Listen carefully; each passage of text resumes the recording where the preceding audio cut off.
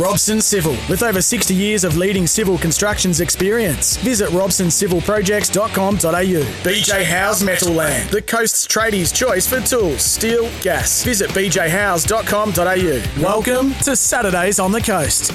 Yeah, good morning. We're live from Tomago, from West Track, and it's the Robson Civil Projects Open Day, and we're so excited to be here. In fact, Gary Birkinshaw and I, we did a little road trip this morning, and the people have spoken, we've listened. So after this, we're heading to Queensland next week to do our show? I can't see why this does not become a regular thing. What a great road trip it was. And you drove, which made it even better, but you got the tunes happening. But this is what the people want. The people want us out in the road, and who are we to disappoint? So you're saying Tomago today, Burleigh Heads next week, Whitsundays in December? Well, they tell me that's where they want us. So who are we to disappoint? And I reckon Robson Civil Projects, they might have a depot in the Whitsundays that we could broadcast from. In fact, Grant Robson was on Hamilton Island recently. I'm sure maybe we could transport the show. I'm pretty sure that's what he would have been up there for, scoping the place out to have the show up there because, as I said, people want us. Yeah, absolutely. Alongside us, the Business Development Manager, Chris Dixon. Greg Ferguson is here as well. He's been on the barbie since 6 a.m. Dicko, to you first, my friend. If you build it, they will come. So at the moment, I think, we've got about 40 or 50 people that are going to test drive some of the equipment. Yeah, that's right, Steve. Hopefully, and we get 30 or 40 people that want jobs. We need them, and this is what today's all about. So what kind of equipment will they be testing this morning? Yeah, so this morning we've got 2 excavators out there, a dozer, a skid steer loader, and a articulated dump truck. So, Dicko, mate, first time in 60 years that you've had to do this? Why the need? So what's the work situation like? Yeah, look, I mean, we've got 24, 25 jobs on at the moment, and they're all screaming out for different sorts of people. So, and for us to grow and move into new areas, we need more people, and the market is really tight. Yeah, I've got a question for Greg Ferguson. So you've been running the operation in Dubbo. Congratulations. Tell us what it looks like out there, but also, is it hard to find a workforce? Oh, it is, Steve. It's Dubbo is obviously an area that we moved into early in the year. And, we've got a couple of good projects out there. One of them's in a gold mine and the other one in Dubbo itself, an industrial area. But, yeah, like Chris said, the market's tough for people, for good people, and hence the reason why we're having a day like we are today. Look, just watching what unfolds here, is it like The Voice? Like, will you guys be on chairs that spin around if you like the look of someone when they're on some of this equipment? The red button gets hit, mate, and, we certainly grab them. But, yeah. Look, we've been lucky the weather's on our side. And you're like Guy Sebastian. I don't know about that. So, it looks like it's going to be a great day, mate. West Track. What can you say about them? Because I've driven past here numerous times on my way to Newcastle Airport, and the place is absolutely enormous. Tell me more about your association with them. Oh, look, we've been involved with West Track now for, Caterpillar, I suppose you'd call it. It started out in the early days as Warren Josephson was the dealer, and we've been involved with them since we've been in business. So this place here is, like you say, it's phenomenal. The workshop inside there for the fitters is like a hospital. You can imagine the floors all clean. They have engine rooms, they have hydraulic sections, they have training rooms, and I mean this facility we're in now is something that they take on the road for, to showcase their equipment. Yeah, Chris, I've got a question for you. So some of the boys that are here now, they said they saw this ad on Facebook, but if people are listening via the SEN app, whether it's on the Central Coast, maybe in Sydney, somewhere else around Australia, they're able to come here today, but if they can't make it today, what do you suggest they do? Yeah, look, if you can't make it here today, it'd be great to see you, but if you can't, always look on our website for our current opportunities for employment and get your information through to recruitment@robsoncivil.com.au.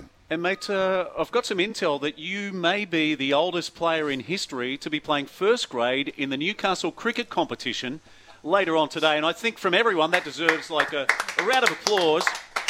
So you'll be steaming in off the short run-up at what age? I'll be pushing off the sight screen at 47, Steve. Yeah. That's magnificent, isn't it? That is a great performance. It just goes to show that when you're president of a club, it means everything. You're doing everything there. When we need an opening bowler, we look around and there's the president standing. Yep, you'll do. At selection night on Thursday. Yeah. Well, so I would have thought at selection. Come selection, I just go to show the president has no say whatsoever. So, I'm actually glad I'm here today because I would have had to take the covers off this morning if I wasn't. Yeah. And we'll talk more cricket as the show unfolds because the Aussies had a win this week. Oh, Fergie, you you want some more airtime? Mate, I just for Burko, I'm hearing that the Wallaby Wombats have moved up today. They're playing golf and they're only playing with 3 legs. They are only playing with 3 legs because I had to make a choice. Like I had the Open Day, which is all golf trip with Wallaby, and I had to come to the Open Day. It's just some priorities, just something that's just more important. And I love my golf. So to be here, that just goes to show that the commitment I'm showing, especially when we're looking at the Whit Sundays in December. I've been on the phone and talking to Boz and Salts and the boys. They're up there playing a bit short. But I believe there is, I've got photographic proof that there is a head on a stick of Gary Birkinshaw. and the scary part, I think it's the second one in a row I've missed, but to be perfectly honest, though, if you've seen me play golf, they're not actually playing one short. They play one short when I'm actually there. Have you seen this kind of commitment from Michael Butner? That is the question. Butts. Yeah, he's akin to yesterday's hero. He's the John Paul Young of Vesey. All right, we've got to go live to the UK, and how lucky, how privileged are we that Brad Donald will join us, the coach of the Gillaroos, the Australian women's side. They're in the grand final at Old Trafford against New Zealand. Had a massive win in their semi-final, but this should be a fantastic game. Brad, welcome to Saturdays on the Coast. You're about to get some beauty sleep because I believe it's after 10 p.m. in Manchester right now. Yeah, mate, last night before the final tomorrow. So hopefully get a good night's sleep tonight and get the job done tomorrow is the plan. Yeah, we've loved watching you from afar and your toughest game so far against New Zealand, and you're on a collision course again this weekend, and the game to be played at one of the greatest grounds in the world, Old Trafford. Yeah, it is, and look, what an impact that had on the team yesterday when we went out to spend some time there, and we got half an hour on the pitch. It's an amazing spectacle just being out there. So the girls are pumped. We had our final captain's run today, which went really, really well, and they can't wait, to be honest, mate.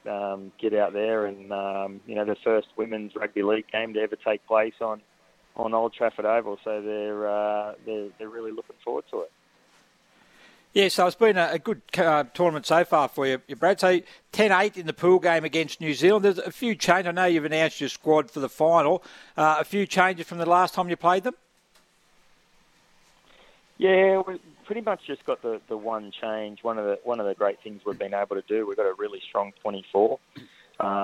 Everybody's played at least 2 games. Some of the girls that aren't playing are playing 3 games. And what that did was it actually gave us the opportunity to rest 7 of our players in the semi-final. So the only real change from last game is that we'll have Varney Politi playing on the wing instead of Jamie Chapman, who's been outstanding as the youngest player here at the tournament. But yeah, on the game, I know we defended really, really well, and we were quite poor with our attack. Made 17 mistakes, so we know we can be a whole lot better. So we're hoping it's not as it's a much it's a much better performance tomorrow.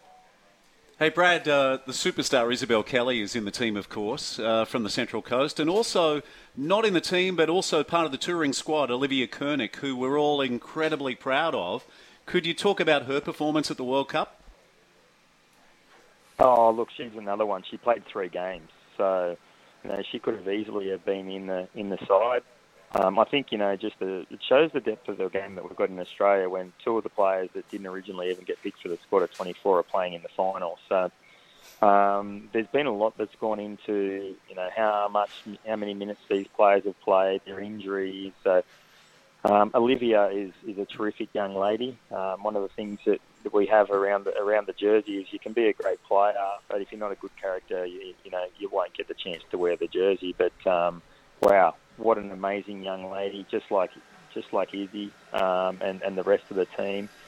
She'll wear the jumper for a long time. Yeah, it reminds me a lot of Kezzy Apps, but 10 years ago. So it's a fair rap on Olivia. Yeah, absolutely. Gary and I this morning, we read with interest that all of the Gillaroos had to reach out to a former Gillaroo to find out what it meant to them to wear the jumper. Can you elaborate on that story for us? Yeah, sure, mate. Just one of the things that, I've been around the team for a very long time in the women's game for 10 of the years. And I just think it's really, really important that those ladies at the moment stand on the shoulders of some giants. There's some ladies that sold cars, and they're actually, a lot of them are really, really big fans of the ladies now.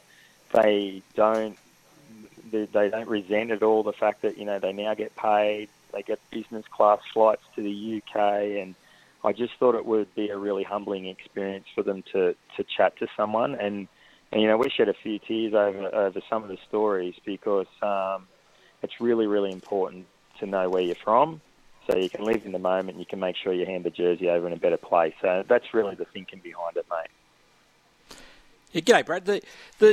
I suppose one of the joys of going away as a team is that you take a squad of 24, you mentioned, and there's always some players who really, really excel throughout the time that you're away. So can you name some of those players who've really probably not so much exceeded your expectations, because you'll be having high expectations for them anyway, but have really, really come along well on this tour? Yeah, look, when you take away a bunch of superstars, it's hard to single some out, but I'll do my best. I think, like Emma Tonegado, she's a superstar. She's a superstar in rugby. She's been a superstar with the Dragons. She's a Dally M medalist. I've played her at fullback, hooker and lock. She's never played those two positions before, yet she's playing it on the world stage, and she's ended up with a couple of player of the match performances. Taryn Aiken was named yesterday in the world team, which was the best of the wheelchair, the best of the men and the females. She's been absolutely terrific. Some of the players like Jamie Chapman, who might not be in the final, she scored a hat-trick earlier in the piece and scored a number of tries, and we'll have the highlights package longer than most of us have ever had in our career. So they're even some players that aren't in the final squad. So, but they've all been impressive, really, really mature young ladies who have done a great job. You should just see that they've got such a cult following everywhere they go, just because of the interactions they have with people on the street or in the hotel. They're just a great bunch. Brad, give us your thoughts on this New Zealand team and where you think their firepower is. I mean, just taking a look at their team list, their forward pack, obviously, they've got some size there and power and skill. But give us your breakdown of how you think the game's going to play out. It'll be tough. It'll be really tough, and especially the first 20 minutes. We're banking on them they'll be a bit more fatigued than us because they've had a lot of their players have played all 5 games. We've at least, the majority of our players in the final squad have played 3, and a couple have only played 4, and like I said, 7 of them are fresh. We've really got to get through the first 20 minutes. They'll stick it to us. They were a lot quicker than us in the ruck in the last game, which sort of they slowed the game right down, and that played into their hands. So we're looking to do some things around there, and I think our girls they got a bit clunky when we didn't score. We were so used to scoring in those first couple of games that they'll be a lot more patient tomorrow, and and we're going to need all 80 minutes to win it. But I think we definitely have the talent, and we definitely have the desire to win it on the 80th minute. Hey, Brad, take us inside the mindset of a coach. You've probably dreamt about this moment ever since you won it last time in Brisbane, but everything's been geared toward this moment in the UK. Just give us your thoughts and about your mindset as well. Yeah, look, one of the things I love to do is visualise and get the team to buy into the vision. And a couple of years ago, we met on the Gold Coast, and we had a big picture of Old Trafford as a stadium on the wall, and I just got them to start thinking about it. And I said, look, guys, 19th of November, it was actually a different date last year. I can't remember what date it was. It was meant to be, I think it was meant to be the 27th of November, to be honest, in 2021. But when it got pushed back, so we're talking about it.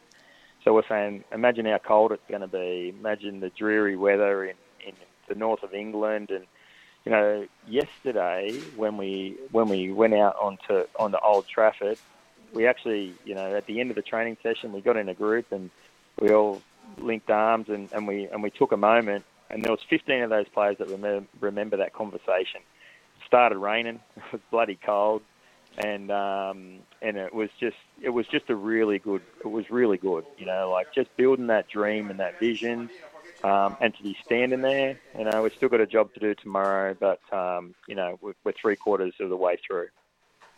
Just one thing on Old Trafford, and also a lot of the other grounds over there, Brad, is that because they're actually played on a lot of them are actually on soccer pitches there, and the dimensions aren't the same as what you play on over here. Does that make a big difference in the way that the game is played? It certainly makes a difference in terms of, I think we've run the ball on the last tackle a lot if we've been in good field position. It's tricky. It's a really tricky in goal to kick to because and Old Trafford looks smaller than what we're playing on at York, and it rolls away quite quickly. The soccer grounds don't allow you to have more than, I think, 5 or 6 metres of in-goal. So, we definitely changed our kicking game a fair bit. And that's probably... And run the ball on the last a bit. But outside of that, everything else is pretty much the same, mate. Hey, Brad, when you came on my podcast, The Perfect 10, you mentioned about the way that women's professional sport is viewed in the UK. What differences have you noticed since you've been over there? Yeah, look, I know. I definitely know that. I actually had the English coach resigned after his press conference, and the new English coach came in today with somebody who does my role at the NRL, and we're discussing this today. And in rugby league, they need a bit of a hand and a bit of a push, and they were just saying that their female sport is funded really, really well by the government here in the UK through their lottery. But that's the only investment that rugby league gets. So it's time for them to start investing in the game. But they were talking about all of the other women's sports and how they've actually got a 15s rugby scene here, which is professional. Which is great for rugby league as well, because there's a number of girls that can cross over, and when the Super League gets a little bit more status, they seem to think that they'll see a lot more of those players come across, and they'll be ready to play in big games like this. So there's definitely investment in women's sport here, and we'll give the English a little bit of a hand, not too much of a hand, because it's only 3 years until we play again in France. Yeah, Brad, tomorrow morning, it's a brutal time slot for Australian viewers. The men's game is at 3 a.m. Have you had much to do with Mal, and what's the feeling like taking on Samoa? And what a win they had last week against England, 27-26. What a game that'll be. What a moment for International Rugby League. Yeah, anyone that knows Mal knows he's a true internationalist as well. And, spent a bit of time with him since we've come across to Manchester, and he's been asked that question a number of times, and it is great. We want to see the international game flourish.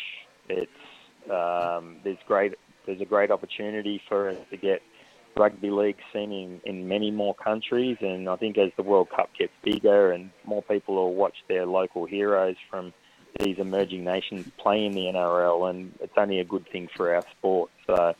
The big fella. He was a little bit weary because it's been a long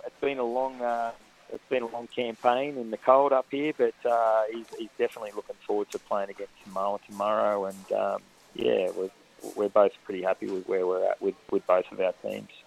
Yeah, it's going to be incredible. Not sure whether it's filtered back to you in the UK, but there's been so much debate back home over whether Nathan Cleary or Daly Cherry Evans wears the 7 jumper, but.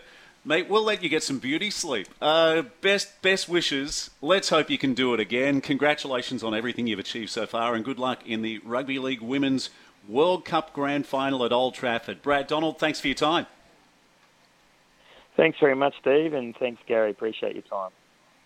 Brad Donald joining us live from the UK on Saturdays on the Coast. We're live from West Track, and I've got to tell you, it's all happening here. There's plenty of boys here nice and early. It's like big boys' toys. They're ready for action up here. It's amazing, isn't it? Just talking to some of them earlier on about the machinery and just the technology that goes into them now. It's pretty exciting, actually. And the price tag. And the price tag, yes. And, it doesn't take too long to get your ticket. So I thought it might be, maybe a 6-month or a 1-year process, but you can be up and running within a week. Yeah, look, it's amazing, isn't it? And we're up here at Tomago, and this is their actual training centre where we are right now. So I can just see you out there on one of the big boys' toys out there, Steve. Yeah, and a lot of these guys, so they registered nice and early, but you can actually show up on the day. Yeah, they said I think they had something like 40-odd registrations, but they are expecting a turn up on the day. So, look, the other thing we spoke about, Steve, before is that just the lack of actually skilled workers in this field. And I think Robson was saying if they could get 50 experienced tradespeople, they'd employ them right now, drivers right now. Yeah, well, let's hope we get some today. Exactly. Hey, by the way, what were your thoughts of Brad Donald? Because he's done this before. Just a fantastic guy. Grew up on the Central Coast, played some footy with Ourimbah.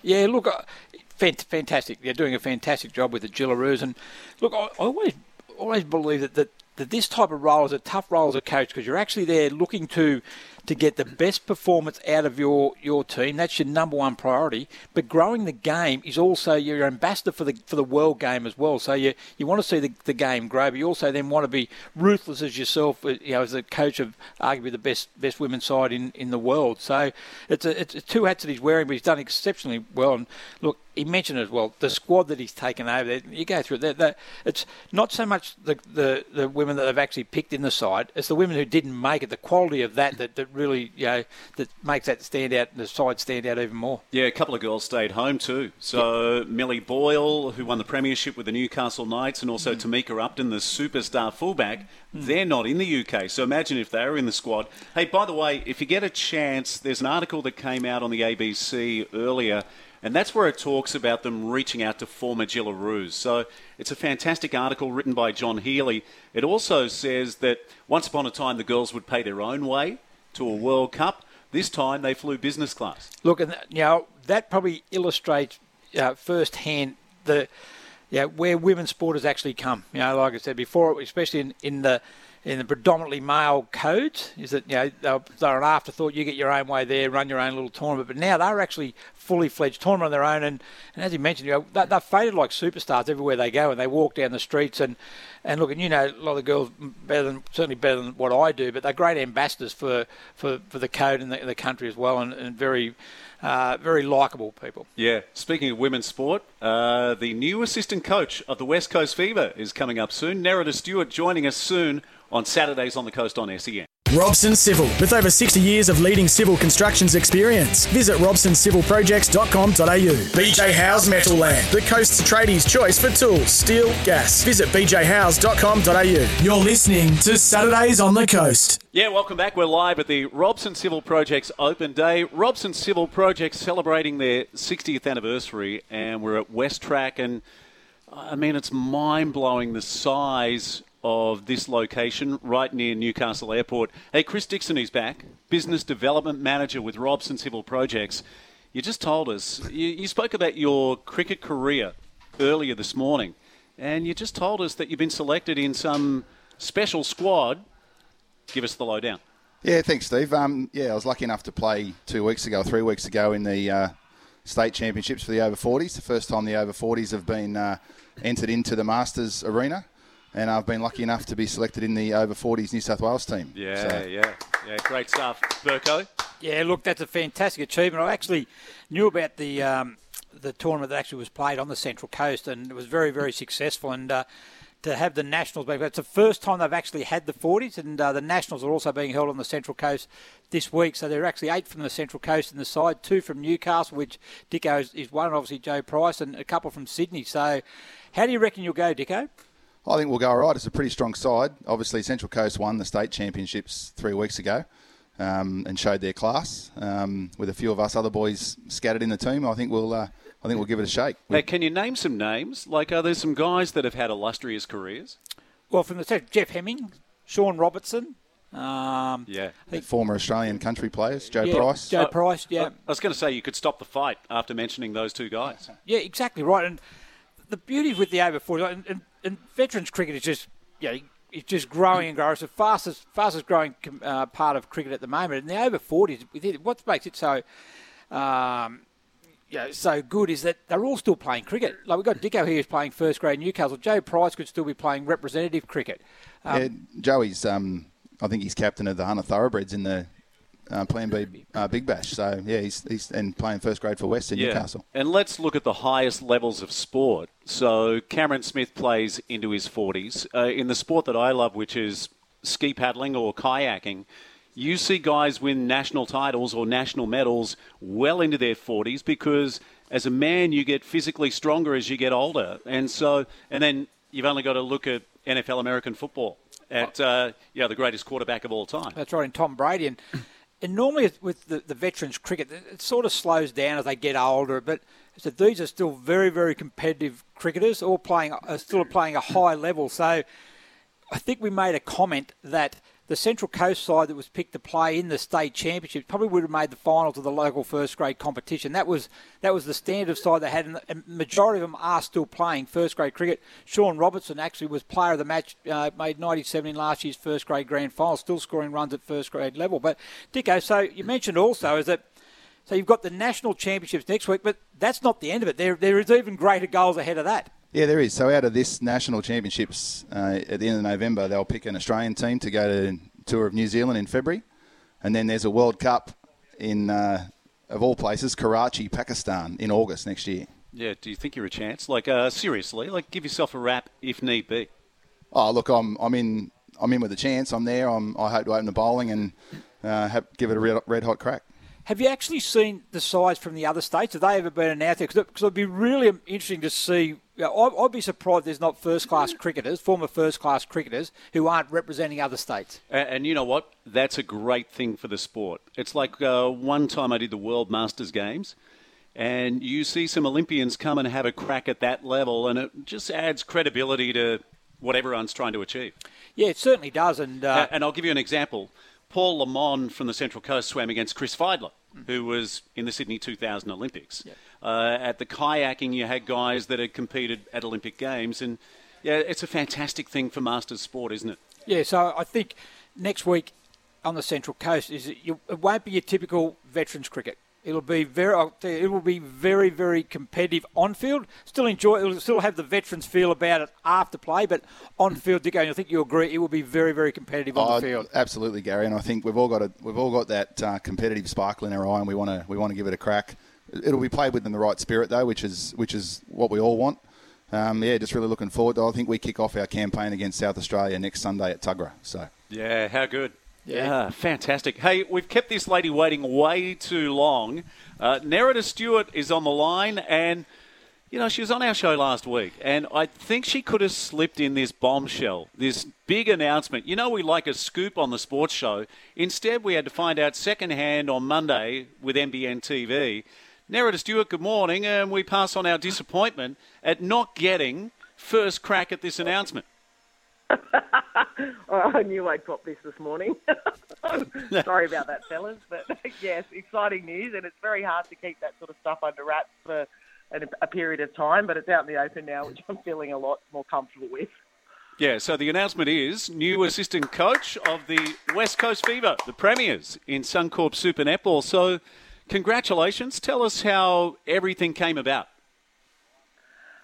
Look, I had a chat with Dan Ryan when we were on tour, and he had asked whether I was interested in submitting an expression of interest to apply for the assistant role, and I sort of had a bit of a think about it and then decided that I'd put my name forward, and then went through the process with him and Sue Gordian, and it all came about when I was in Christchurch and got offered the position when I was away with the men, so I had to keep it under wraps over there as well. So really excited about the opportunity to work with Dan and the Fever girls and go over and have a new experience as a coach and as a person as well. It's going to be pretty exciting. But, big changes for Ned in 2023.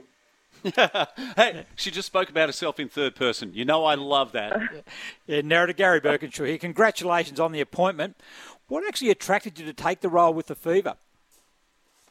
Look, Dan's been someone that I've sort of kept in touch with for a long period of time. We met about 6 years ago in a leadership course, and since then we've followed each other's sort of coaching experiences and shared notes and stuff. So he's someone that I really admire as a coach, and the opportunity to work alongside him is something that I would, always dreamt about doing. And I think Fever are a real family-orientated club, and they really push for, excellence continually. And who wouldn't want to coach in front of the Green Army? That crowd's insane. So I'm really excited to get the opportunity to go over there. I think it'll be something that my coaching sort of repertoire will fit nicely into. So fingers crossed anyway.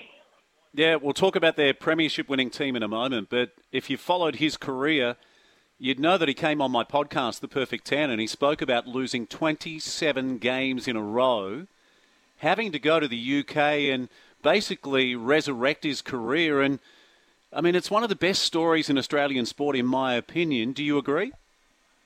Oh, absolutely. I think, watching Dan, he came through as quite a young coach and then got the opportunity with Thunderbirds, and it wasn't obviously the experience that he wanted as a coach, and took some lessons out of that and went over and sort of developed as a coach over in England. And we shared a lot of similarities at that point, because I had, as much as he'd come out of his Thunderbirds experience, I then went into a similar one myself with a Premier League side. And so he had a lot of learnings that he could put forward to me. So I think he's just a formidable coach, and someone that, is great for the game of netball to have his knowledge and just his personality as well involved in the SXN competition.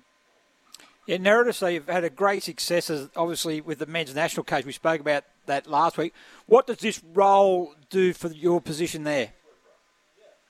One of the points that I'd spoken with Dan and Sue and Fever about was that it was really important to me to retain my position with the men's program, and that was something that was a bit of a non-negotiable for me, and they were really welcoming to be able to support that. And I think, Dan having that history of being involved in the men's space as an Australian captain, and also Fever have got, 4 male training partners with their program.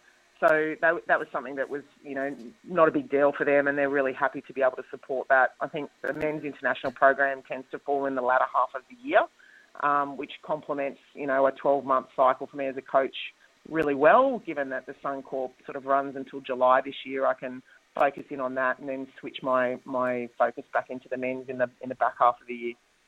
The West Coast Fever, their premiership team, well, the first time they've ever won in 25 years, so they've gone to the promised land. But one of your key roles, and you said to me during the interview with NBN TV, is you're almost a fresh set of eyes so they don't have a hangover. Can you elaborate more on that for us?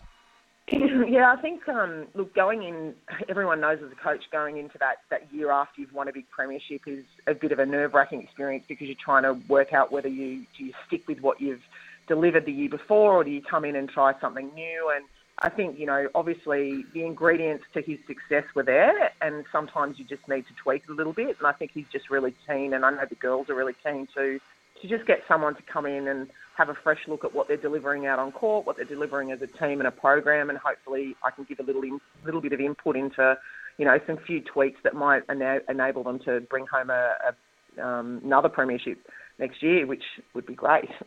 And they've actually added to their roster? Yeah, they lost Stacey Francis. She's gone back home over to the UK, and they've filled her position with Kim Jenner, which is a fantastic pickup. And I got to watch Kim run out on court in the Fast 5 series recently in Christchurch, and I think she's just a great attribute to bring into the side. And they've pretty much kept the rest of their lineup the same, which I think is great, because everyone knows having that consistency in your lineup and your team unity is something that you can go to when things start to get tough. And I'm sure that the rest of the SSN competition are going to come out Fever with all guns blazing and ready to take them on and take them down. So I think the continuity is going to be really good and play in their favour. Hey, Nerida, how would you coach someone like Janelle Fowler? So statistically, the greatest goal shooter I think Suncorp Super Netball has ever seen. So how do you deal with a player and a personality like that in the side? Look, I think my feelings about any sport is that you're always got room for improvement. So she is a formidable athlete, but I'm sure with her, to keep her motivated and to keep her pushing through and performing the way that she is, I think she'll always be looking for things that she can do better. And I suppose with any person, it's getting to understand what that is for her and seeing how we can work together to be able to drive that. And at the end of the day, it's get the ball in the hole. Like, she's a shooter. Like, shoot it through. That's what she needs to do. So she does quite a good job of that. So it's finding other ways that we can sort of complement her game, and also address the fact that people will be coming at her and really trying to shut her down, because she is a force down in that shooting end. Gee, you must be looking forward to working with some leaders like Courtney Bruce and also Verity Simmons, who's already reached out to you. Yeah, it's been really exciting. The girls have been fantastic. They've all given me a call or sent me a message and expressed how excited they are to get me over there. And I think that they're super pumped to just have, like we said before, some fresh eyes. But they've also watched what's been happening in the men's space, so they're sort of really keen. And they've also really recognised the sacrifice that I'm making to come over and work with them. And they're very, very excited about the 2023 season. Yeah, Nerida, you just spoke there, mentioned about sacrifices. Just explain a little bit about the sacrifices actually being made, not only by you, but also your family, to enable you to continue your netball dream.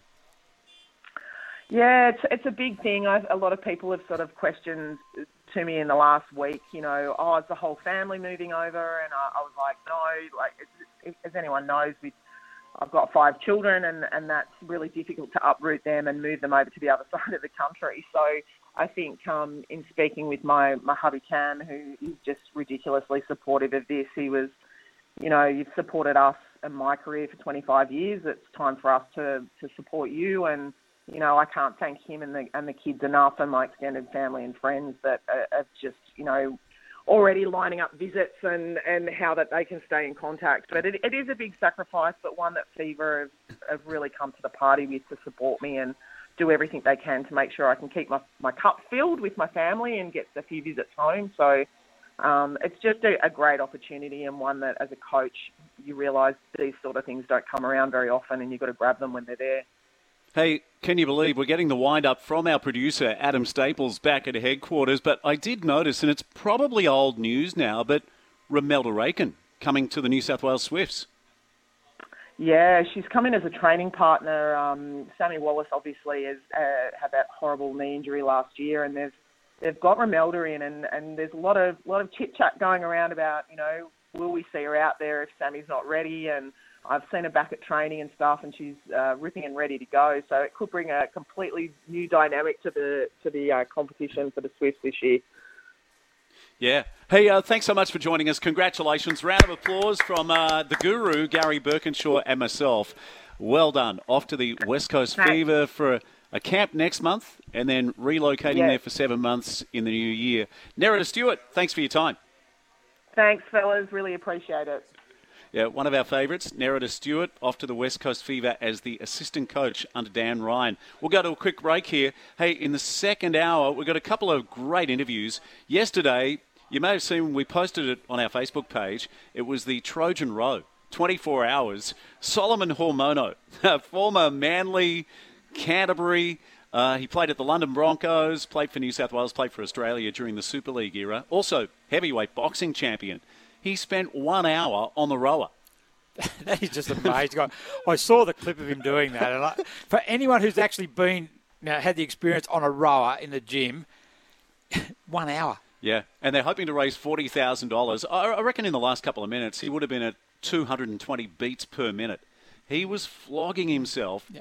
But well done to him, and well done to everyone involved. That was at the Impact Centre at Erina. We'll talk more about that in the second hour. This is Saturdays on the Coast, live from West Track and the Robson Civil Projects Open Day on SEN. Robson Civil, with over 60 years of leading civil constructions experience. Visit robsoncivilprojects.com.au. BJ Howes Metal Land, the coast's tradies' choice for tools, steel, gas. Visit bjhowes.com.au. You're listening to Saturdays on the Coast. Yeah, good morning. We're live at West Track at the Robson Civil Projects Open Day, and some of the boys coming back after test driving some of this equipment, and you can just see the look on their face. Oh, they certainly do. Big Red here just came back. He loved it. He's been on numerous pieces of equipment or plant this morning.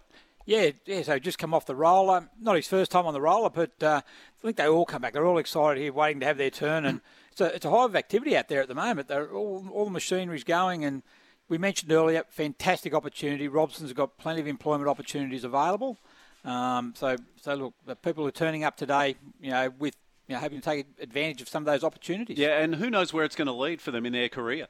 Well, exactly right. And why wouldn't you want to work for Robson? 60 years, fantastic employer. What more can you say? Yeah, third-generation family business. Hey, just on local cricket, you were telling me while we were carpooling on the way up on the road trip, there was a player last week in second grade that took all 10 wickets. Yeah, Bryce Burks. Amazing. Yeah, Bryce Burks playing for King Cumbria against Warnervale in the second grade competition. 10 for 28 of 17 overs. Fantastic performance. Obviously been done previously. I couldn't go back through the record books and let you know when. But Well, you could if they were available. Well, that's going to be another They're thing. under lock and key. But the interesting part was he actually got 9 for, if you can take 9 for reasonably quickly, but it took a long time to actually get that 10th wicket. So, look, fantastic bloke, Bryce. He's been promoted to first grade this week, and why wouldn't you after taking 10? But a great servant of the King Cumbria Cricket Club, and look, congratulations. I mean, Warnervale were very good as well. They actually gave him a guard of honour as he come off. So, look, well done to him. And look, there's been a number of some good performances. That 10 was on the back of, Josh Bridge also took 10 wickets in first grade. That was over the match in their outright win, Terrigal Matcham's outright win over Brisbane Water. And even last week, Brock Hardy started the season with 3 consecutive hundreds for the entrance. So, some good performances. Was there a tail that wagged where they faced 200 balls? Another fantastic performance at the other end, really. So, the entrants were playing Wyong last week. Wyong were in all sorts of trouble. Looked like facing an outright defeat after the entrants got 350 in their first innings. And their 9th wicket partnership actually survived almost 30 overs to deny an outright victory, with Kane Wilson finishing on 14. Lachlan Ranger got it dismissed for 9, but that actually saved them from an outright defeat. And who knows whether that will lead them actually to the end of the year. Those points that they gained by just surviving could be the difference between missing the 4 and making it. So good on them. They could have tossed it in, but they hung in there against a pretty vocal, the entrance outfit, I believe, as they were getting quite frustrated. Yeah, and the 2 favourites are on top at the moment. So Northern Power and also the entrance? Yep, they've been the standout performers so far, and we mentioned that at the beginning of the year. So, look, yeah, it'll take a good side to beat them. We're off to the news. Loving this open day for Robson Civil Projects at Tomago at West Track. Saturdays on the coast on SEN. Robson Civil, with over 60 years of leading civil constructions experience. Visit robsoncivilprojects.com.au. BJ House Metal Land, the coast's tradies' choice for tools, steel, gas. Visit bjhouse.com.au. Welcome to Saturdays on the coast. Yeah, welcome back live to Tomago. It's the Robson Civil Projects Open Day at West Track, and we're talking to some of the boys here, and great to get their feedback on what they've driven so far and what they find is the hardest piece of equipment. Yeah, excavator they come back with. They said that's the hardest part, 'cause very sticky, they said, to manoeuvre. But you've got plenty to get out there. You've got the trucks, you've got the roller, got the skid table there. It's plenty. There is something there for everybody. And there's a brand new piece of equipment that's come off the back of a semi-trailer with, I believe, just over 200 hours on the clock. 289 hours. Pin code apparently just started. What do you reckon that would be worth? I reckon it's like your own little Lamborghini out there or Maserati. Like it's a small fortune. $250,000, they said. So that's it's an interesting bit of equipment, but. That's what happens when you play with the big toys. And look, we had one gentleman there just straight out of school. Out of school, going to get into the construction industry. And we mentioned who better to work for than Robson's Civil Projects. Yeah, absolutely. And, so they've got an affiliation with numerous high schools on the Central Coast. And that's something they're really keen to pursue in the future, is that school-to-work program. So you step straight out of high school into a career in civil engineering. Hey, by the way, the Take 3 for the Sea Ocean Swimmers on today at Umina. My beautiful wife Sharon has just competed. She said they had to go through a lot of sets, about 5 to 6 sets in a row before they could get into open water. And she said she's around about the 3rd or 4th female out of the water. So she's delighted with that. She did the 1K event. There's also a 2K swim. Yeah, that's a great performance by Sharon. And look, when you go to Umina, you're probably sort of hoping there's probably going to be a little bit flatter than some of the other beaches on the Central Coast, but certainly a bit rough there to get out. But that's a fantastic performance. Yeah, and next week we're hoping to do our show live. Like our people are talking with Toowoomba Surf Club, so they've got the beautiful Toowoomba Ocean Swim next weekend, just on Take 3 for the Sea. So you probably know this already, Gary, but Take 3 is a leading movement of people who are connected to the planet and removing plastic pollution from the environment. So, as the name suggests, if you can, when you go to a waterway, maybe take 3 things with you so we can minimise pollution in our waterways. Yeah, it certainly is, and it's a very, very important cause, that is. And look, it's a great initiative, that the Take 3, and just to that, you think that picking up 3 bits of rubbish or bits of plastic makes no difference, but it makes a huge difference. It is one of the biggest issues with our waterways. So if everyone can chip in and help that's fantastic. Yeah, it's the first time it's been held on the Central Coast too, at Umina, the Take 3 for the Sea Ocean Swim, and good numbers too. I think last night, and they would have had a lot of people roll up this morning, but last night I think they had about 150, 160 across 3 different categories, so 400, 1K and 2K. Hey, there's a guy waiting patiently on the line. I think he's in the Queensland capital. He's our favourite moto racing driver. It's Lightning Luke King. Standing ovation for Lightning Luke. I think he likes to be called LLK these days because he's got a rap career on the side. LLK, good morning, mate. Good morning, mate. I don't know about that, but look, if you want to intro me as the next Slim Shady, then that's fine with me. We want to talk specifically about the final event of the season, so at Bathurst, which in years gone by, it's been a happy hunting ground for you, but what unfolded last weekend?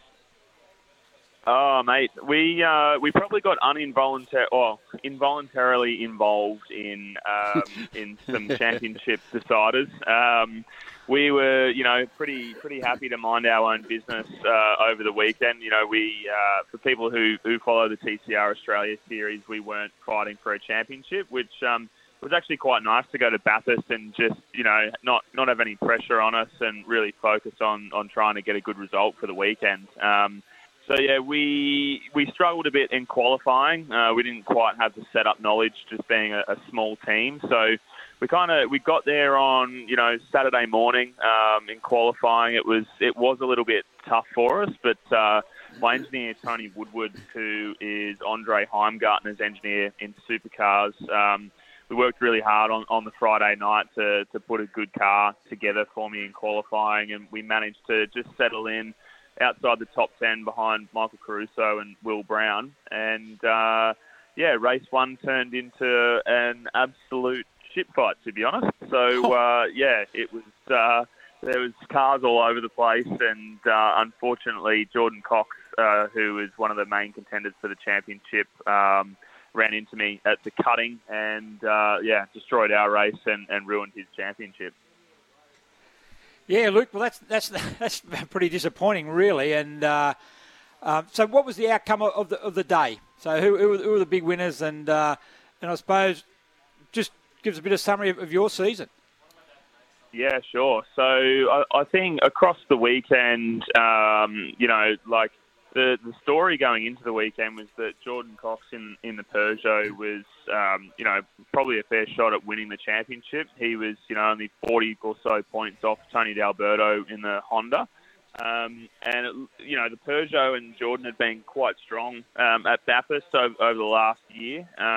So I think everyone thought that he was going to have a fair old run at it. And he somehow managed to come into contact with James Moffat, who was his teammate in qualifying. So as I've driven out of pit lane up over Mountain Straight, I saw Moffat with a wheel hanging off in the middle of the track, and Jordan was a bit further up the road at turn 2, and I could not believe what I was seeing, to have those 2 cars go out in a warm-up lap of qualifying. So that was kind of, Jordan was on the back foot for the weekend, so I think everyone knew that he was going to try and come from the rear of the field. I sort of ended up embroiled in a few penalty conversations because we just got bashed around on the weekend, mate. Michael Caruso moved over on myself and Will Brown going up Mountain Straight, and we almost had a monumental accident going up the straight, similar to what happened at the Bathurst 1000. So yeah, I found myself doing a TV interview with Chris Stubbs at the end of race 1 on the top of a bin lid, filling out penalty forms, which I was right to do, because they all got nailed for it. Hey, by the way, you can't say anything disparaging about Michael Caruso. Greg Ferguson is here from Robson Civil Projects. Michael Caruso is their man. We're at the open day for Robson Civil Projects. We can't have anything said about Michael Caruso moving in on you at Bathurst. Oh, mate. Well, look, I was proved right by the driving standards advisor, Alex Davidson. So I don't know, Greg. I don't know.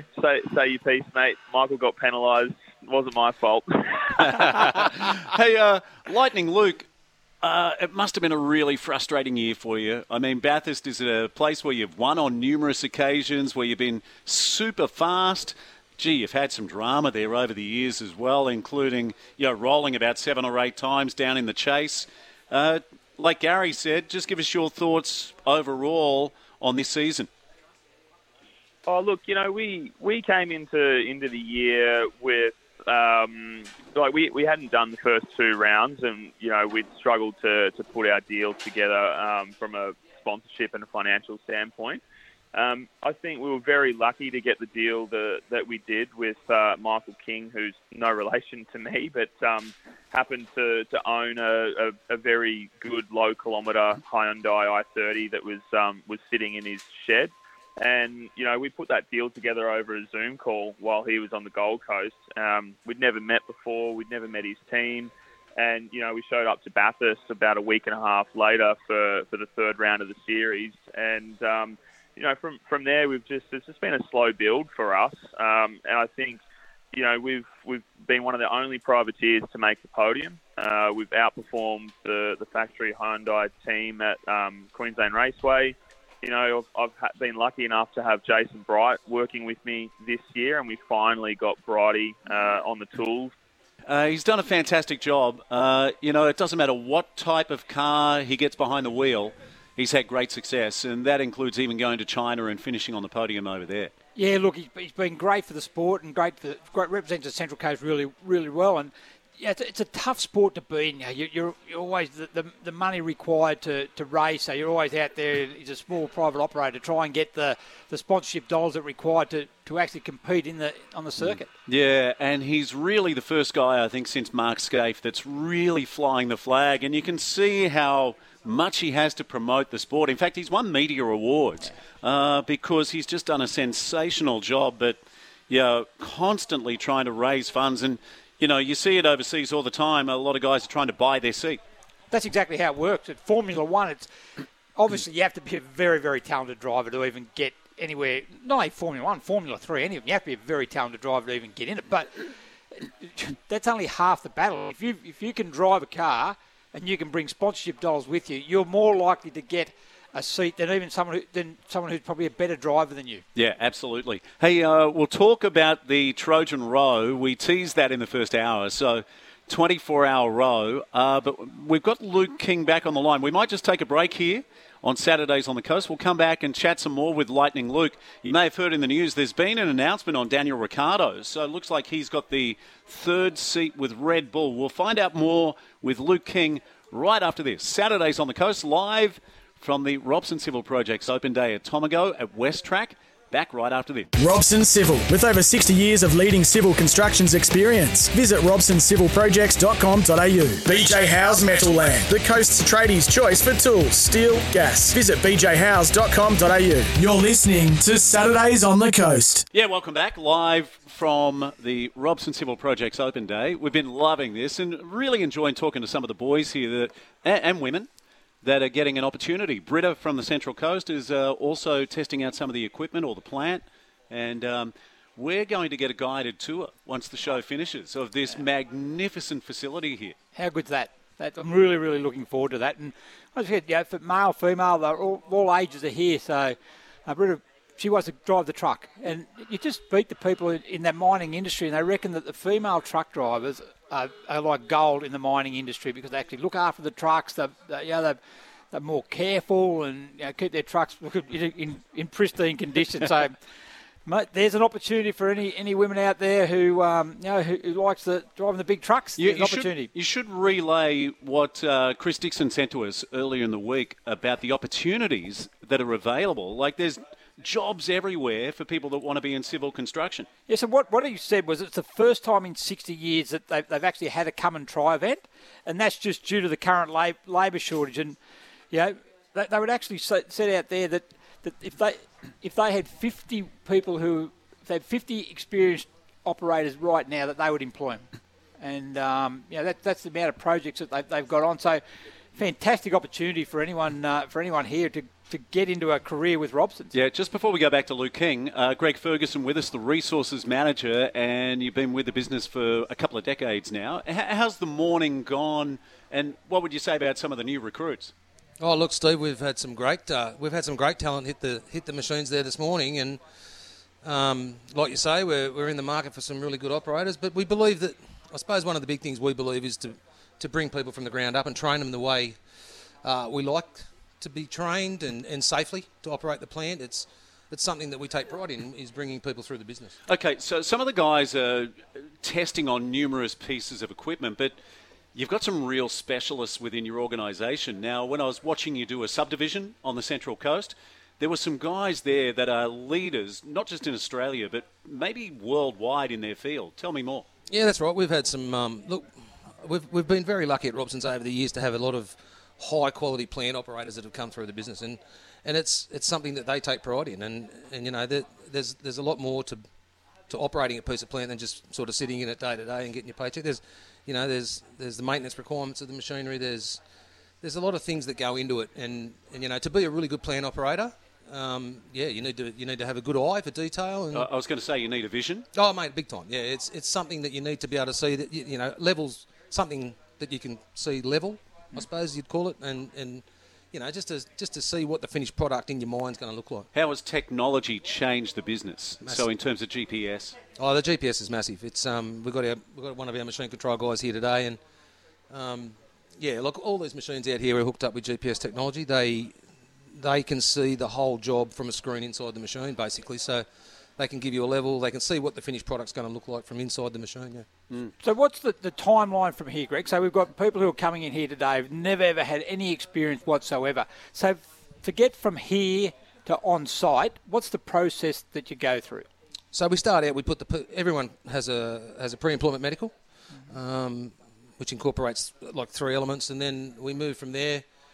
Depending on what sites they're going to go to, if the Hunter Valley mining stuff, there'll be inductions and all that sort of stuff that goes on. So, look, it's probably only, in reality, to get into one of these machines, I suppose it's only a 2-3 week process from never operating a piece of plant right through to being a competent operator. Really? Yeah, that's right. Yeah, it's a pretty quick process. It's and like I say, we've had a lot of success with people from outside of the civil construction industry. We've got a job out at Mudgee at the moment at Moolarben that. We've got a young girl out there that approached us. She was working in the bakery. The boys picked up sausage rolls and pies in the morning, and she approached us for a job, and we've trained her up from scratch. And one of our great plant operators. Yeah, it must fill your heart with joy seeing people so keen to be a part of the industry. Oh, it's great.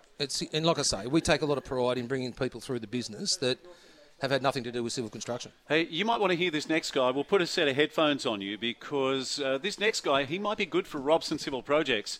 In fact, it's Lightning Luke King joining us live from Brisbane. We'll get some headphones on you, Fergie. You missed the conversation about Michael Caruso, but what a wild weekend at Bathurst. Lightning Luke, I know you love Robson Civil Projects. I do, mate, and it's interesting that you guys are up at Tomago there. I've actually, when I was working as a fitter and turner up at the power stations in the Hunter there, I actually got the chance to drive a Caterpillar D11 and dozer, one of the biggest dozers they make, up on the coal site there, and a couple of front end loaders. So I'm sure it sounds like everyone's having a lot of fun at the come and try today. Yeah, Fergie just put the headphones on. So he said he drove a Caterpillar D11. Lightning Luke King. Oh, did he? How fast were you going in that, mate? Only about 10 Ks, mate, but I was probably pushing about 10,000 tonnes. Sounds like a fair bit of dirt. So what would be your piece of plan of choice, Luke? Oh, I know what it'd be. Actually an LMP3 car. Yeah, 100%. Actually, maybe an LMP1. Well, we'll go the whole hog, I reckon. But if it had to be something that I actually wouldn't mind having a crack at a digger. Spinning around doing 360s and digging holes. That sounds all right. There's a little bit more to it than that, mate. Yeah. You can give it a crack. That sounds good. Hey, Lightning Luke, you may have heard the news overnight about Daniel Ricciardo. So off to Red Bull as their number 3. Is that correct? Yeah. From what I've seen so far, unfortunately, my internet is out at home at the moment, so I haven't been able to watch the F1 show. But yeah, it's interesting that he's going that way. I don't think, from what I can see, it's been fully confirmed yet. But Helmut Marko, who is the notorious ruthless driver manager at Red Bull Racing, sounds like he's dropped it in an interview that he's done with some German media. And it's interesting that Danny's made that choice. He's obviously going back to his happy place at Red Bull, where he had so much success, and they obviously gave him his first opportunity in F1. So I think it could be a good thing for him to go back to his roots. I know that there is a really good Kiwi driver waiting in the wings there named Liam Lawson. So I don't know whether Danny and Liam are going to be the two guys that get put together there. Liam's obviously a lot younger than Danny Rick. So it's going to be interesting to see how the dynamic works. So obviously, Max kind of slapped Sergio Perez in the face last week in Brazil by not being a team player and giving him his position back. So who knows what is going to happen with the relationship between Max and Sergio. So if something goes on there and they end Sergio's contract early, Danny Rick could be back in a Red Bull sooner than we think. Look, how important it was for Danny Rick to actually still stay in the Formula One system for his dream to get back as a Formula One driver?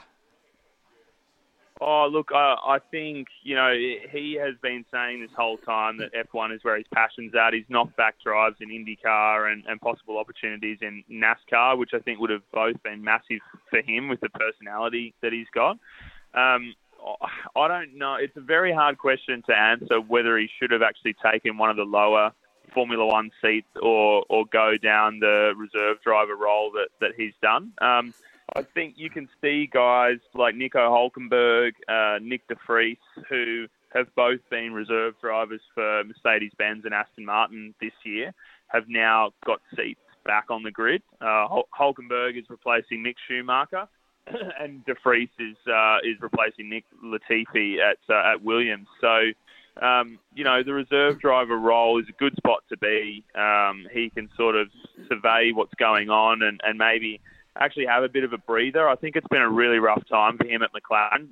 So for him to maybe just step back, look at how it all is working and where he really wants to be could be a good thing. And I don't think that it seals the end of his F1 career like a lot of people have sort of been saying. Yeah, well, there's an article on Nine's Wide World of Sports, and it says that Lawson in the reserve role means Ricciardo could move into a development driver role where he mentors young drivers coming through the Red Bull Academy. Lightning Luke, I'd rather hear what you're up to. What's happening for you in 2023?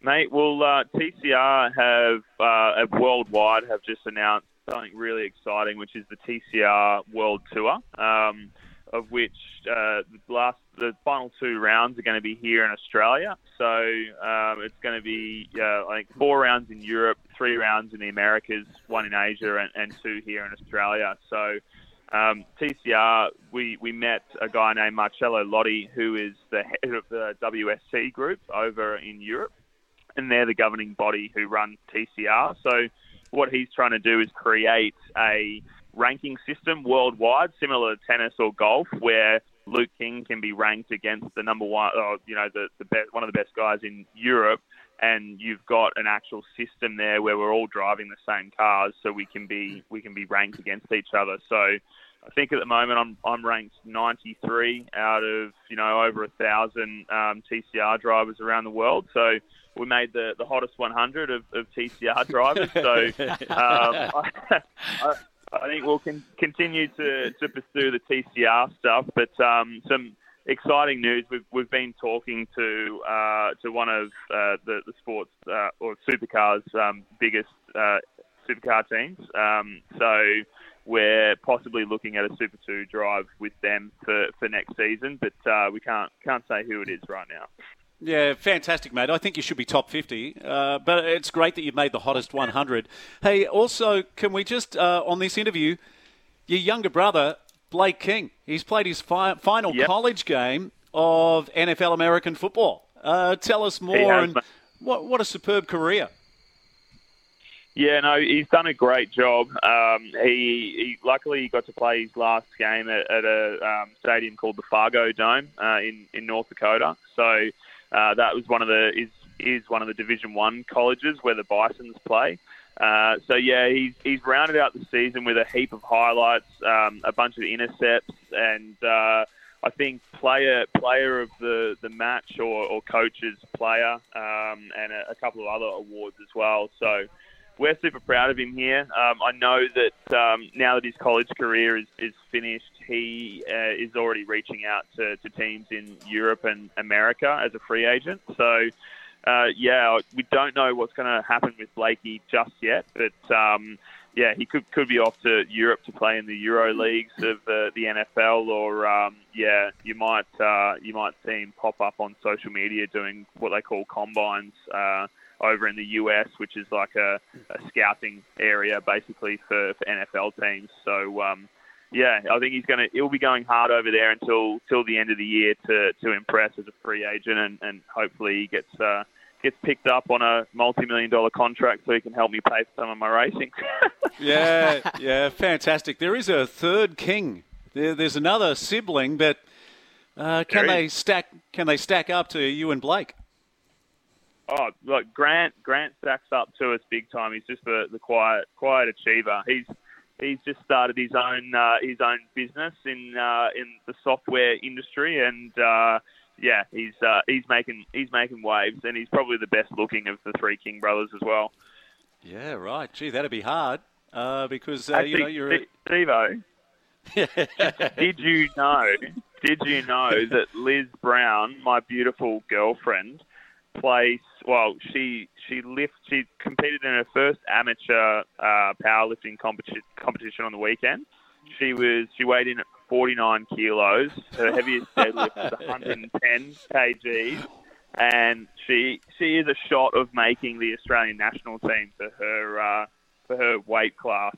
So Lizzie B is punching in the sporting arena now as well. Yeah, I saw that, and it deserves a standing ovation. Just magnificent. Hey, we need to leave it there. We're off to the news, but as always, thanks for your time. Lightning Luke King, or LLK, as we like to call you. Thanks, guys. Have a great Christmas and a Happy New Year. Yeah, Luke King joining us. Off to the news. We're back. We'll talk about the Trojan Row, that 24-hour row where Solomon Hormono, the former NRL player and heavyweight boxer, he spent 1 hour on the rower and rode almost 15 kilometres. It was like a man possessed. It was incredible. Yeah, it certainly was, and I look forward to hearing a little bit more about it. Yeah, we'll get a recap as well on the Relay for Life. Janie Maloney will jump on for a couple of minutes and let us know how that finished last week at Mingara. We'll also talk about the T20 World Cup England winners, as you predicted, Guru, and also Celtic in town. I cannot believe they were beaten by Sydney FC. I think they had 30 shots to about 9 and lose the football game 2-1. Ange Postecoglou and his team, they will take on Everton. Can you believe that?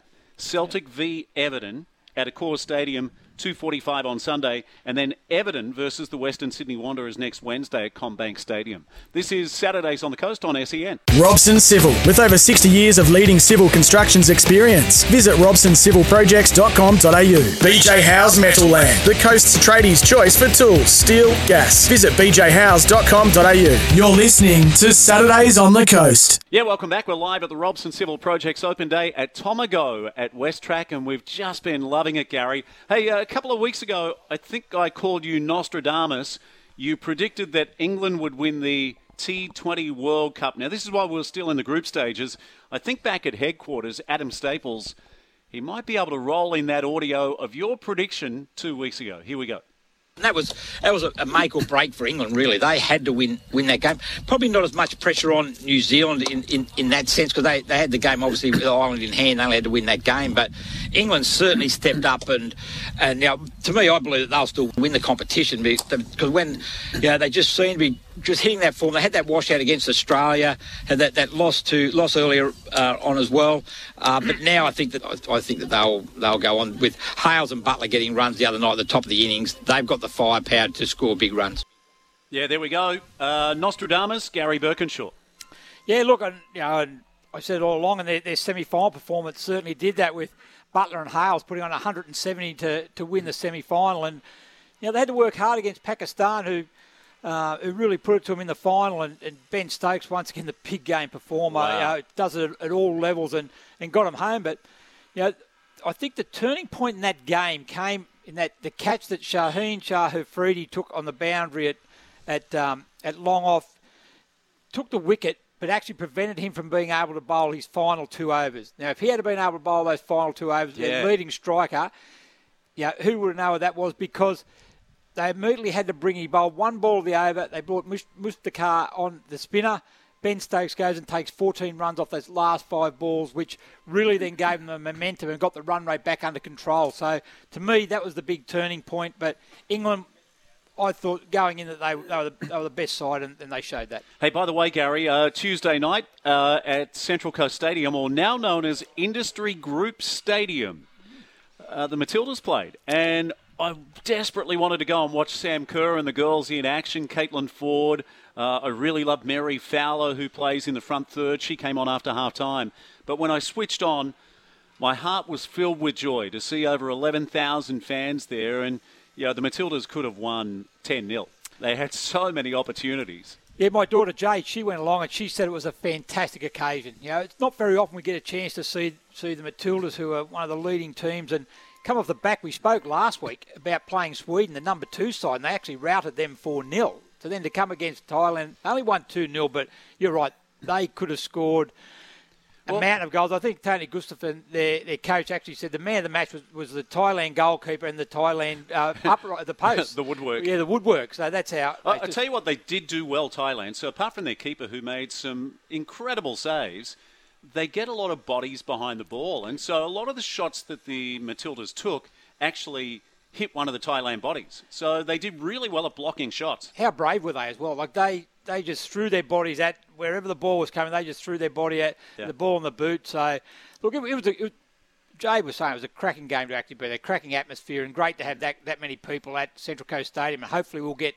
more of those games here. Yeah, let's go back to Adam at headquarters. Here's some audio. I think this might be the Sam Kerr opening goal for the Matildas. Norrie's ball delivers. Kerr's header, and Sam Kerr scores. Goal number 12 of the year for Sam Kerr. Her best return over a calendar 12 months. And the Matildas get the very least that they deserve. In the 40th minute of this contest, they lead Thailand by a goal to 0. How good, Sam Kerr. And you forget, or you don't forget, she's the women's EPL Players Player and also the Golden Boot winner, and just one of the greatest athletes in world sport. Yeah, and also a perennial nominee for the Ballon d'Or as the Footballer of the Year worldwide. And what a great thrill it would have been for those in attendance at Industry Group Stadium now to have Sam Kerr score. Have her playing was one thing, but for her to score, that was a highlight for a lot of people who were there. Sign of the times too, that the stadium has a new naming rights sponsor, Industry Group Stadium. Let's go to our next guest who's been waiting patiently on the line. So Adam Rose joins us now. He joined us last year as well about the Trojan Row. It was held at the Impact Centre over 24 hours, so from 5 p.m. on Thursday to 5 p.m. on Friday. We told you earlier in the show about Solomon Hormono and his miraculous effort for 1 hour on the rower. Adam, good morning, mate. How did it all finish up, and how much money has been raised for Gosford Hospital? Good morning, Steve and Gary. Mate, the body's a little bit sore this morning, let me tell you. We rode 411 kilometres. We rode 392 last year, mate, so we're at 19 kilometres in front of that this year. So did really well, mate, and at the moment we're just under the $10,000 mark.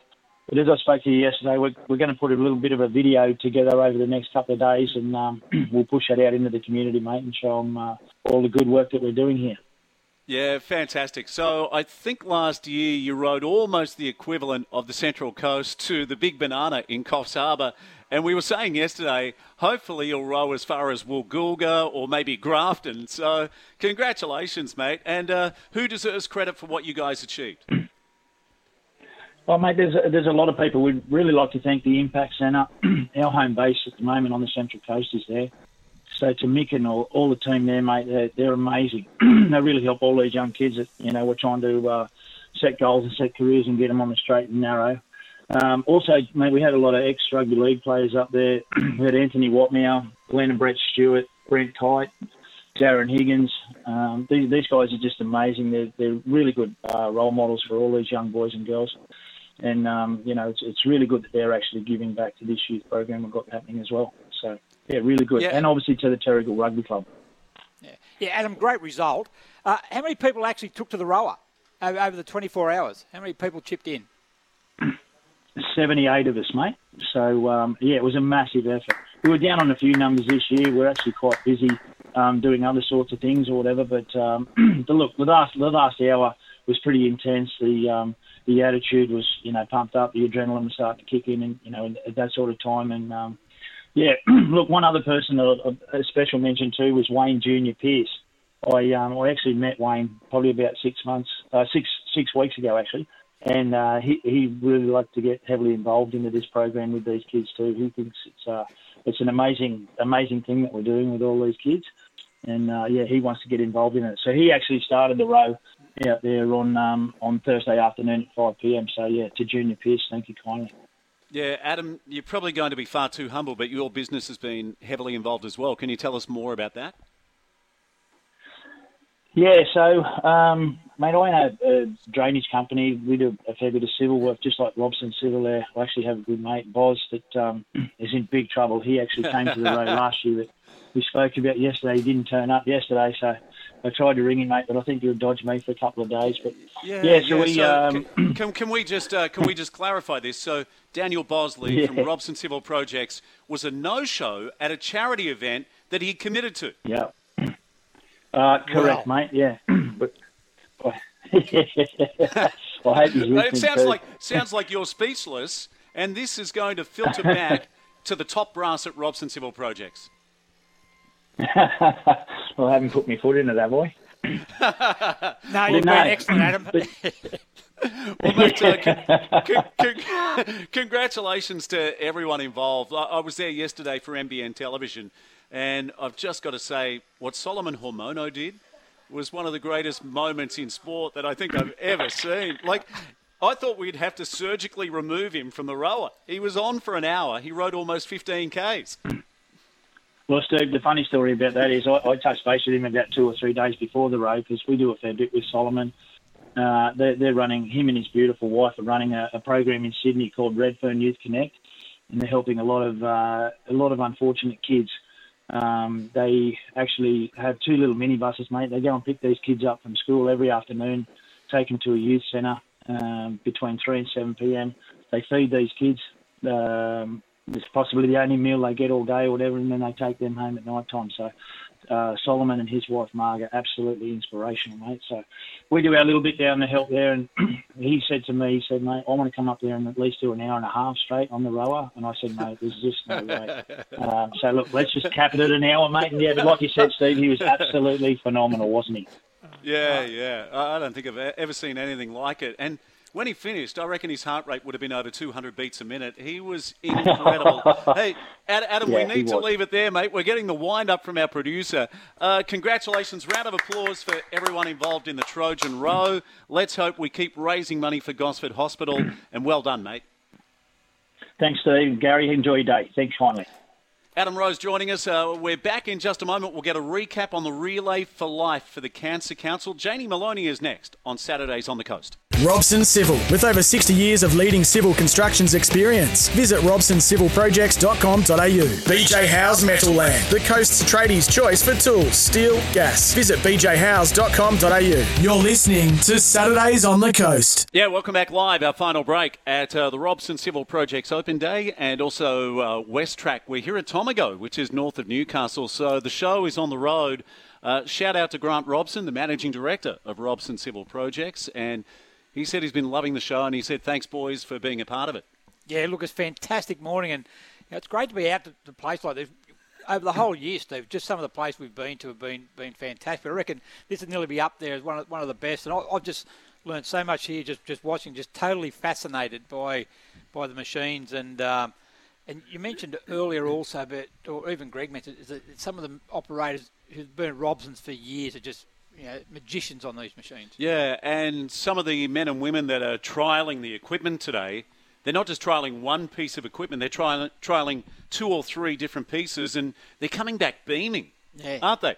Oh, look, it's exciting. It's exciting opportunities for them. Not very often you get to go to an open day and know that the possibility of jobs at the other end is pretty high if that's where you want, if that's the role. Yeah. Or the opportunity you want to take. And if Robson's are celebrating their 60th anniversary and this is the first time they've ever done this, that says something about the demand for people working in this sector. Yeah, that's right. And the other mention we had, Greg, here earlier with working for Robson is that they train you up the way that they want, safely, very, very well qualified, and it sets you up for life, to be perfectly honest. Yeah, absolutely. Hey, a couple of final things. So Celtic played Sydney FC. I said earlier, I could not believe. In fact, it's not often you see a team so dominant lose a sporting contest. I think they had 30 shots. I think in the end, maybe 10 of them were on target. But, in the second half, it could have been anything. It was a barrage against Sydney FC. Then they roll down the other end and they score this incredible goal. Here's the audio. Again, cuts onto the right. Gets away from O'Reilly. Has Max Burgess in support. He cuts onto his left, and Max Burgess!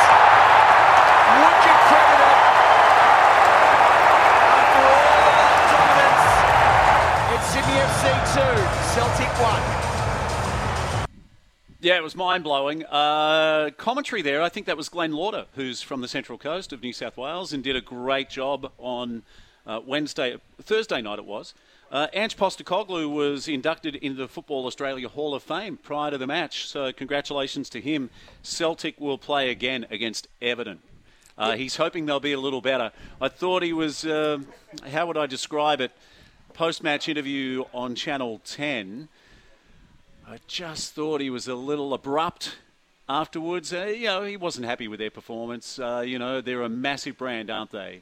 And, Yeah, it's interesting that you stay there. And look, people would see that it's not very often does the World Cup come in and stop all club competitions around the world. So clubs now and coaches now have to pick their side up, and how do they keep them engaged for the 6-week period of the World Cup so that they come good for the back half of the year. So they come out here and you wonder, are they out here for a holiday? But just saw Ange's response after that, which we've all had awkward interviews, and that probably wasn't one of his greatest moments looking back on. But just goes to show it does mean something for him, and great opportunity coming up tomorrow. I think they play Everton at Accor Stadium. Who would have thought? Celtic versus Everton. Yeah, it'll be massive. Hey, the wind-up music is on, so we've got to thank Chris Dixon. We've got to thank our great mate Greg Ferguson. What a legend he is. Thanks to Grant Robson for having us involved. It's been thoroughly enjoyable. We're about to get a guided tour of West Track here. Thank you, as always, to Adam back at headquarters, who steers the ship, to Valentine Holmes, our technical expert extraordinaire. Thank you.